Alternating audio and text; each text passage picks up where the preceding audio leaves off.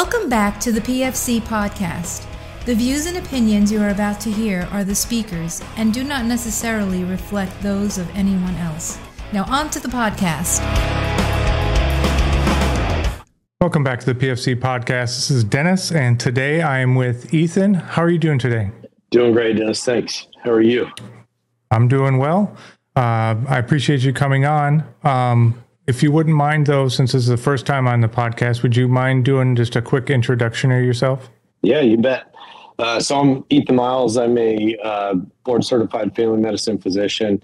Recently retired after 24 years in the Army. Did Uniform Services University residency out of Fort Hood.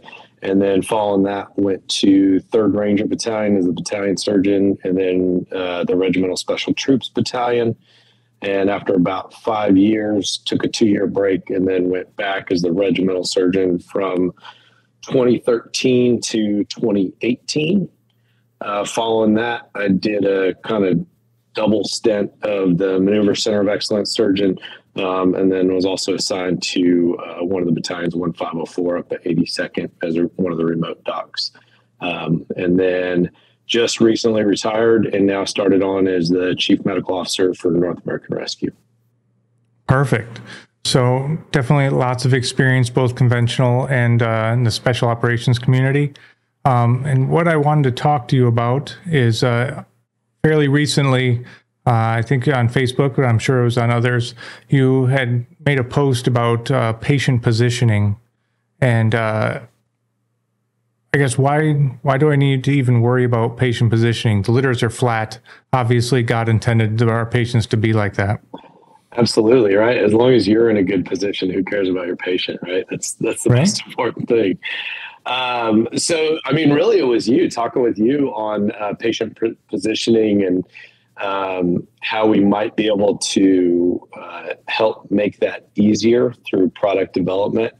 And it's kind of one of those forgotten about things that people certainly, I would say actually most people, not all, but most people don't train that and don't really practice that. And so I think a lot of times simple, low cost, cheaper, free interventions get overlooked. And I think especially as you start looking at prolonged field care, which is certainly the way that the DoD is kind of pivoting and looking to, I think as you look at prolonged field care, it's a lot of those simple things that we can pull from that and use as medics and providers in the far forward environment. Perfect. So I guess when I think about positioning, I think about TBI, and I grab whatever happens to be around me and shove it under the patient's head, and now TBI is fixed. I guess that, and what other things is patient positioning useful for?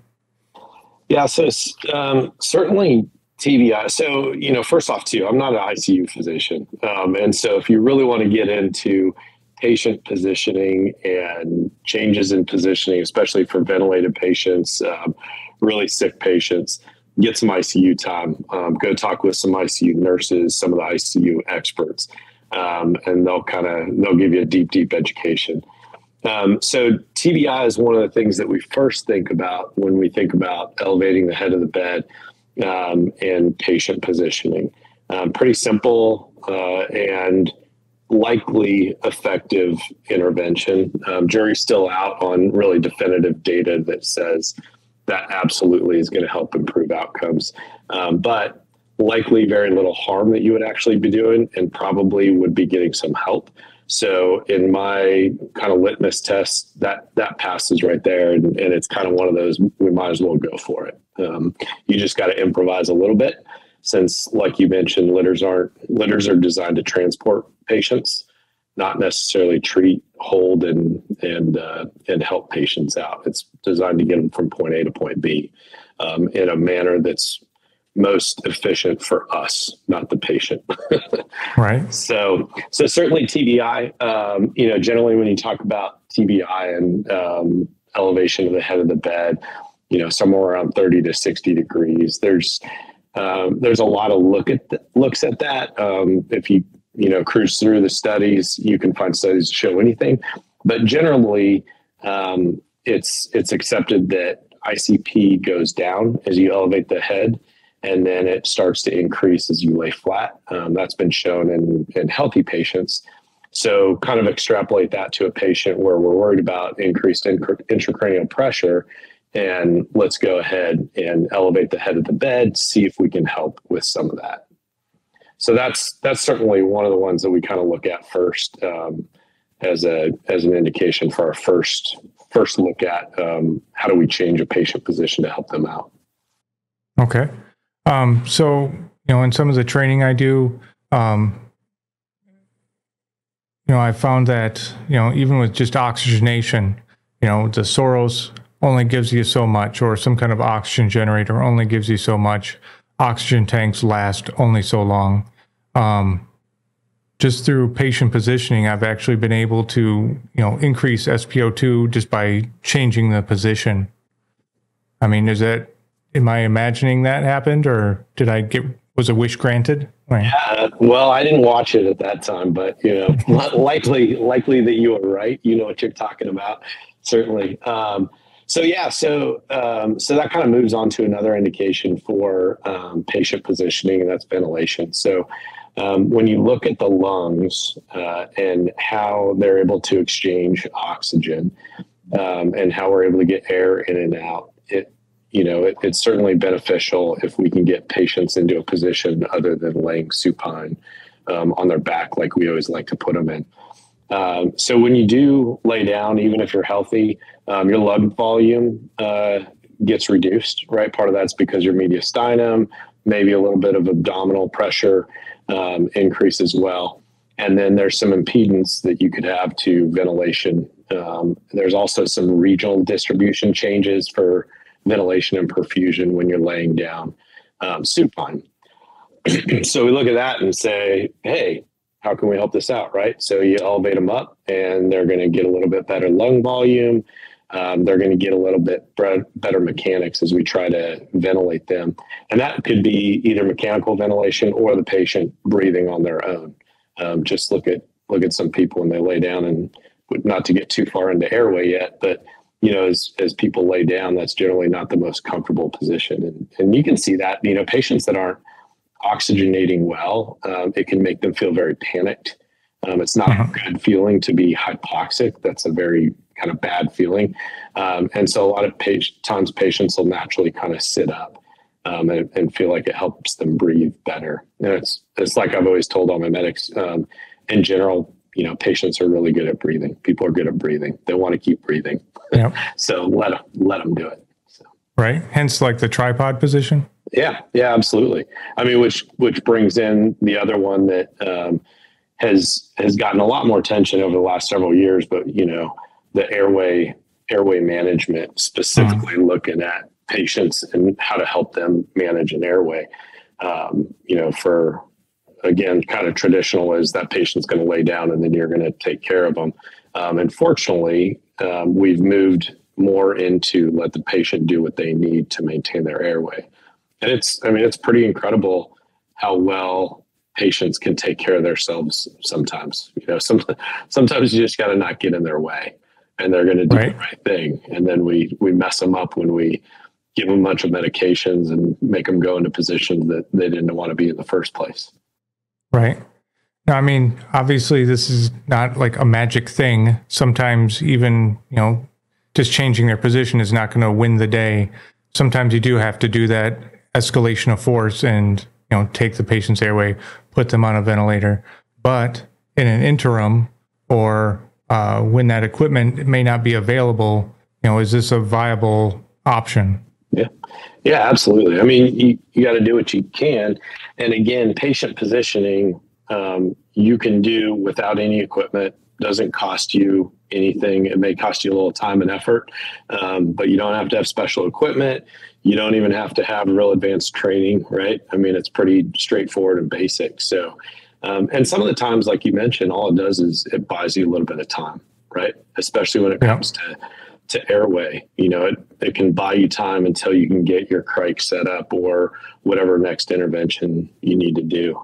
The one thing I'd mention too, though, in airway, if you're positioning a patient for an obstructed airway or a pending obstructed airway, as you do go to crike them, that is where your position becomes a lot more important, right? And you can certainly crike someone when they're sitting up, but you really got to think about that patient positioning and what position is going to set you, the provider, up for success. So getting your equipment out, having your patient prep, making sure their head's midline, their neck's midline, they're not twisted around. So you hit the jugular instead of the trachea, stuff like that. That's one time when you kind of say, okay, my position of comfort is going to take precedence for, a minute or two, and then we get the patient right back to where they need to be. Yeah, I mean, that makes 100% sense. And it makes the whole procedure go faster when you're not fighting, patient positioning, trying to get your gear, you feel uncomfortable. I mean, that just extends out that whole procedure, and it makes it also a lot more likely you're going to fail. Yeah. Do you guys at the schoolhouse, do you practice alternate positions for crikes, or is it kind of primarily? Well, I mean, do we practice it? It's classic positioning, right? Patient's always laying down. They're always unconscious and still. Yeah. Where the extra training comes in is usually when the guy rushes in to do the thing, right? And he didn't position the patient. So he's, sitting up, or he's on his back, or like whatever crazy situation. Like, this is completely the student's creation. He chose this adventure and is moving forward with it. But I wouldn't say it's a routine practice. It's one of those things that people kind of mention, but then when it comes time to real hands-on skill, generally it's on their back. Yeah. And I'm not super uncomfortable with that. I think, considering how frequently they get to train in the school, I would think, let's show them this is, the best case scenario. This is what you want. And, if you can get that down, which I would argue that we're good at, okay, just because the frequency we train, I would not say we're great at, because of just the frequent, once you leave the schoolhouse, the frequency of training that guys actually get, those skills degrade, Yeah. It's like any low frequency, high importance, skill. Right? And that's certainly one of them. Not many crikes are being done. But when you do need to do it, you need to nail it. Right. Absolutely. And I mean, even, talking to CRNAs, like just the other day, I did a podcast with one of the MAO CRNAs, and, he was like, I'm going to go on vacation for a few weeks, and I'm going to feel rusty when I go back to work, and that's somebody who does this, multiple times every day. Yeah. So, it's not just the medic's fault, or the medics are being lazy. They're just not necessarily getting the opportunities to stay on that edge where they would like them to be anyway. Yeah, absolutely. That's the rub, right? Yeah, absolutely. So, we're talking about all these amazing things and the miracles that can happen when you just change the patient's position. What can be some of the downsides of changing a position on maybe a patient who isn't quite ready to be jostled around? Yeah. So I think one of the first things that comes to my mind is anytime you move a patient, you're risking the last intervention that you did, or any number of the interventions that you did, right? Which is why we always preach, every time you move a patient, recheck all your interventions, right? So if you applied a junctional, or you applied a binder, or even if you packed a wound and now you've moved them, you run the risk of dislodging that hemostatic or that junctional, right? And then you get a rebleed. So that's one. Certainly with airway, we're always conscious about losing an airway and validating, making sure that it's in the proper position. Chest tube, did you block it off? Did you kink it? Do we need to, put another needle D in as we do it? And some of these actually make it easier on you as a provider, right? So if we've got, if you've done a chest tube on the left side and you roll them over onto the right side and they're kind of in a recovery position on the right side, then that's a lot easier for you, right? Then you can manage that, and it's right there in front of you, especially if you know the right side's good. Put that side down and you got more room on the left side. So that's a good one. It's always a little bit tough on, some of the junctional wounds, transporting those, right? Just because junctionals typically are a little bit unstable, and difficult to get in the right spot. Yeah. Always you got to be super careful, whenever you move, especially when you're dealing with improvised junctionals, notorious. You get it to work and then, a butterfly lands on his forehead and suddenly comes loose, But, it's just it's one of those things where you just have to train to make a bomb-proof or as near a bomb-proof type intervention. That's one of the things I think I would also like to, if I could be king for a day as far as training goes, is how to really bomb-proof your equipment as far as those IVs. They love to just jump out of people's arms because we're putting a 1-inch piece of tape on the tubing when, in reality, I'm using duct tape and wrapping that guy's arm because I really do not want that thing to fall out, or, securing the crikes and securing your junctionals or whatever intervention that you would be really sad if it fell out, making sure that thing is secured really well. Yeah, absolutely. So, other than threats to your interventions, I've also noticed when I'm changing a patient position, maybe oxygenation improves, but I also see some effects to hemodynamics, kind of like an orthostatic type hypotension. Is that kind of universal? I wouldn't say it's universal. It's every patient's going to respond a little bit different, right? Because they've got different physiology, different baseline characteristics. So, and sometimes patients respond in ways that they shouldn't, right? Okay. Not all your patients read the books and know that, okay, the head of the bed's elevated 45 degrees. Now I should be ventilating better and I should drop my pressures, but they do for some reason. So, I think that gets back to our last point of anytime you make an intervention, you got to reassess, right? Yep. So you made an intervention. So in the case of a patient that's not oxygenating well, you make an intervention, you elevate the head of the bed, maybe 45 degrees, and then you want to watch them, right? And you want to reassess and see how they're doing with that intervention. If they seem to be doing worse in that intervention, no problem. We can buy some time. We can lay them back down. And then give us a little pause to think about what's going on. But I wouldn't say there's a universal, really with anything, I wouldn't say there's a universal response with patients as far as positioning changes go. Yeah. And always, one thing I always preach is, build yourself a safety net.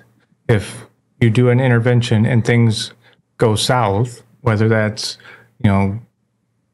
administering some kind of medication, that could be, whatever, right? Changing their position. You're going to pay for it one way or the other. You're going to gain in one area, you're going to lose in another. And if you build yourself a safety net, so when you start to lose in an area, then you're able to intervene in a positive way, right? So I need to change this patient's position because oxygenation is bad and I have no other way to increase his oxygenation. However, I expect that his pressures are going to go down, or that's the thing I'm worried about. Well, then, be prepared to give him blood. Be prepared to do something so that doesn't happen. Or if it does happen, it's not nearly as bad. It's not catastrophic. Yeah. And it's, I always taught my medics, what's killing my patient. Right. And so they'd hear me over their shoulder as they're, doing a patient trauma lane and say, okay, what's killing your patient right now? What's the number one thing that's killing them? Okay, cool. Yeah. What are you doing to treat that? All right. What's the number two thing that's trying to kill them? Right. Something's trying to kill your patient. So your job is to go through, find that and intervene. Mm-hmm. So, you won me over, right? I'm going to position my patients properly from now and forever. You mentioned that this is, it's free or very low cost. I mean, it seems really inconvenient when I have to shove my aid bag or what other gear underneath this guy. Is it, from an operational side, since, been in the Ranger Regiment, from an operational side, is this something that's worth buying gear, or is this something that just go ahead and go off the environment? You'll be fine. Yeah, I mean, I never cease to be amazed at how creative medics can get when you give them a task and very, very little resources, right? They're really kind of figuring it out. I do think, though, that there's areas for equipment improvement, right? So, I mean, we've had litters with the same basic design for a long, long time. And so is there a way that we can design these litters better? Is there a way that we can, without adding a whole lot of weight, we can, make it so you can do some changes? I think that's absolutely an area to look into. That's kind of one of the things that I'm excited about on the civilian retired side now is you can be a lot more flexible sometimes on the outside and say, okay, here's a problem. And then we can put resources towards it and move a little bit quicker when you are industry versus, trying to talk industry into it. So yeah, absolutely think so. I don't know, where specifically this would go in each situation, right? Is this part of, would an add-on piece be part of a prolonged field care kind of speedball, or is this part of a vehicle kit? So if you do get into a situation where you need to position that patient a little bit differently, you can add that on. It's certainly going to be hard to talk your squad guys into carrying a lot more than a litter or a sked cow, right? Hey, I'm going to add on. So weight and cubes is absolutely essential if you're going to go far, far forward. However, most of the interventions and discussions that we're having is less so immediate point of injury and becomes increasingly more important, I would say, as you get away from the X. Okay. So, and to be honest, I've never been a gear guy. I don't look for the best, Gucciest, coolest thing. I've tried to find what works and just train with that until I can find something that works better, or I can become more aware of what the downfalls of something is and look for something that doesn't have that. However, I've definitely seen a lot of improvised things in my time, and generally I've found the pre-made things generally work better because they're purpose built. But I've also seen improvised things work very well as well. Yeah, if I'm using an aid bag to keep someone upright, I'm going to want that aid bag back. I'm going to need at some point, bag, right?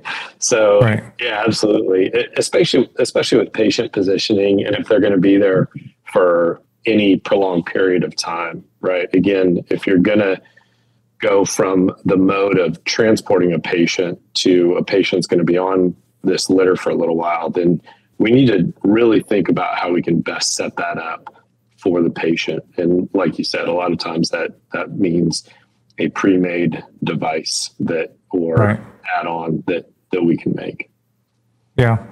And I mean, now that we're talking about devices, one thing I was thinking about, they recently came a report out of Ukraine that 10% of their hospitals have been destroyed. So, when you're thinking about casualties, how many beds do you have? How many hospital beds do you have?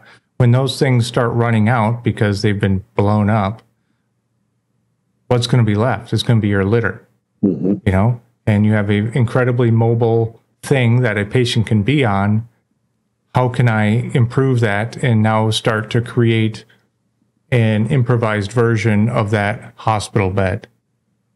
Is that kind of a viable thing? Yeah, I mean, I think that's a great point. And when you look at like Ukraine, or you look at some of the LISCO discussion that's going on. Mobility is a key, right? We've got to be mobile. We've got to be able to clear the battlefield. We've got to be able to pick up from one position and move to another, maintain smaller footprints. And so if you're a casualty that may not make it back to rear echelons for, hours or days or weeks, then we've got to start looking at that litter as a patient bed, right? So if you go, just outside my window, there's, Piedmont, so big ICU, right? If you go to their ICU, they've got tricked out multi-$1,000 ICU beds that'll tilt patients and rotate them and do all this kind of stuff. So what can we take from the ICU? What kind of ideas can we steal and then bring them to the battlefield? So if you are that patient and you get put on a litter at the point of injury, and now you're going to be on that thing days, either in transport vehicles or in CCPs or makeshift field hospitals, roll ones, we've got to modify that thing for you. So you're not getting, pressure sores, and you're not, I think every medic listening has probably slept on a litter, and get sleep deprived enough and it's comfy, but I would not want to be on that thing and not moving for hours. You better give me a lot of ketamine. Right. I mean, and it's not, these are not complex answers, right? You can essentially take that ICU bed, right? And essentially you could probably, in the size of a small backpack, recreate it with, you got air mattresses, you could have litter backs, you could have litter poles, in a litter, and a very small footprint that is pretty easily transportable, recreate that ICU level bed. Maybe it wouldn't be as great, but definitely would be enough to do the job.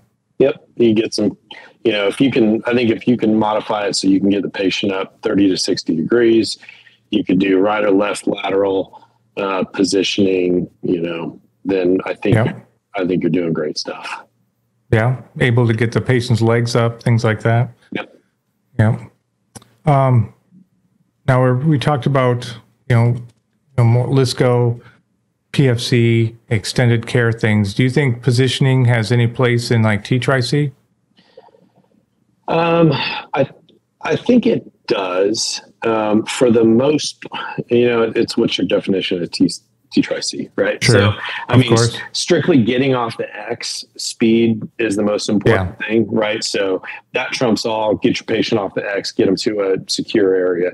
So, that we're good. Is when you start looking at the early interventions that'll help the most. I think the two biggest things that come to mind is, number one is airway position. That's an immediate, but that, a lot of that goes back to our training of where we're not forcing a patient to lay down when they can't maintain their airway laying down, right? We let them sit up or be in recovery position on the litter or the SCEDCO as we're dragging them. And then the other one would be TBI. I'm a little less worried about, some of the nursing stuff and rotating them when we're in TC3, elevating it for, extremities for burns and all that. We can do that, but not in the TC3 care under fire, technical field care phases. Yeah. No, that makes 100% sense. Leaving, nobody's worried about bed sores, when you're like getting shot at, right? So you're gonna, those are all living people problems, right? So first you got to save the guy's life. But like you mentioned, even in T-TRIC, positioning can definitely aid you rather than hinder you anyway. Yep.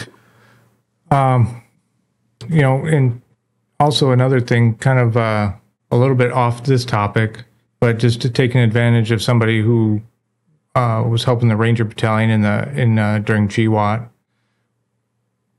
Why do you think Ranger Battalion did such a great job as far as reducing preventable death? Like, if you could summarize it. All right. Super biased here. So that's my disclaimer. Sure. Right. So I think a few things. One is, there's an article that we wrote with Colonel Coatwall Monty, myself, Kurt Conklin, and a few others that were on there that really kind of talked about the culture and how they implemented a lot of these things before guys like me came along. But one is early leadership involvement. So when McChrystal made medical one of the big four, I think that was it seems pretty basic, but it was pretty revolutionary, right? That he said medical is going to be one of the top four things that you guys need to be trained on and be a master of, right? And really master the basics. So that implemented a culture in Ranger Regiment where everybody is expected to care for a casualty, whether you're the RTO, you're the cook, you're the RCO, it doesn't matter. You are going to do Ranger First Responder. So I think that was one. And along with that culture came a lot of flexibility and empowerment for guys like me to come along and say, hey, I think we need to be doing this. And really it was like, okay, doc, you do doc stuff. And if that's what you want to do, then you do it. So we were able to form these teams and really kind of innovate and go. So I think, where we've saved the most, you look at like Ranger First Responder, having people be masters of the basics at TC3, far and away, that was probably the most important. And then as we kind of go up the scale and we had advanced Ranger First Responders, we modified that program and we made, 11 Bravos that were, phenomenal medics. I mean, they were beating medics in some instances when you went and looked at them versus the rest of the Army. And then our SOCMs, who I hold near and dear to my heart, our Ranger medics, I think they're best in the business. I think they have a very good ability to span are you a medic or are you a shooter, right? And that's where you see different, especially soft units, and they'll tip the spectrum, right? Of, no, I'm a shooter and I'm going to let my med skills kind of go. Yes, I'm technically the medic, but whatever, right? I'm going to shooter. And then you get some that are medics and really not proficient at shoot, move, and communicate and being on the battlefield. And so I think you've got to have a good blend. And so I think, over the years, they, year after year, they just do a great job of that at Ranger Regiment. Yeah, I mean, I think it shows, especially when they come to the refresher courses, generally very, very proficient. And I think it's just simply because they practice at it. Like there's no magic to it. Yeah. Well, and part of it, I was fortunate enough to go down to 3rd Battalion a couple months ago, and they were doing their 2-week Ranger Medic assessment and validation, right? And so there's not many units that will run their medics every year through an assessment and validation, and truly an assessment where at the end of that 2 weeks, you're either fired because you're not cutting it, you're rehabilitated, or you maintain your job, or they say, you know what, you're doing great. We're going to start advancing you. So it's a true, can you perform as advertised? And right. I think in medicine, we all tend to assume that we're good and say, yep, I got it. And I know those protocols, but how often do we truly test ourselves and put ourselves up in front of others and see if we're really cutting it? Yeah, that's definitely a complaint that I've voiced to the other instructors that I'm with is, medics, we love to talk like way the frick up here because it makes us feel good. It makes us look good. Yep. And all the things. Everybody wants to feel special, right? Yep. But when it comes senior, right? And so how many times do you see the senior medics standing hands in pockets and pointing out the things that junior medics are doing? No, man. Of course. You get down there and do it too. I mean, I'll never forget my first CTM that I did with 3rd Ranger Battalion. I was a student, and I mean, they didn't let up on me at all because I was the doc. I mean, and I fell on my face and I learned a ton. Yeah. I mean, people, like, this is a serious business that we're in. Mm-hmm. And people have to let go of their freaking egos and open their ears sometimes and just absorb, right? Yeah. Just learn as much as you can. you can talk smack about somebody else after you've already demonstrated you have the collateral to go ahead and do that, right? Yep. But at first, you have to perform. That's rule number one. Absolutely. So, I mean, that's kind of what I had. Did we miss anything or? No, I mean, I thought, for the viewers, you brought up some great points about if you look through the CPGs, which everybody should be doing, how many of the CPGs mention patient positioning, right? And that really hit home with me when you brought that up. And I think it's like 5 of the CPGs, right, have patient positioning. And so I never really thought about that because I think that's something as you look through the CPG, you skip over because it's not sexy, right? There's nothing sexy about, in fact, I'm sure when your viewers are looking and they see, patient positioning, like snooze fest, right? And hopefully they're still awake, but so it's not sexy, but you look through and you go, man, I've skipped over all that stuff. And I never really noticed that, even though I'd read them all. You kind of go, yep, patient positioning, got it. But then do we really translate that to our patients, to how we train and to how we actually treat patients? So I thought that was a great point that you brought up. Yeah. Well, thank you. Yeah. But you're right. People pass over basics because they're looking for that. I think they're looking for that nugget of information that, helps you shine above others. And it's kind of goes away. This when people talk about nursing care, they're like, ugh, like baths, right? Yep. But there's so much more. And when you really think about it, who's taking care of your patients in the hospital? It's the nursing staff. Yep. But anyway, hey Ethan, I really appreciate you coming on. Yeah, absolutely. Thanks for having me on. I really appreciate it. You're doing awesome work on this, so it's an honor to be part of it. That's it for today's podcast. Be sure to go to our website, www.prolongfieldcare.org. Find us on Facebook, YouTube, Instagram. Subscribe and stay on the bleeding edge of combat medicine. This is Dennis for the PFC Podcast. Out. Boy, it's waiting there for you.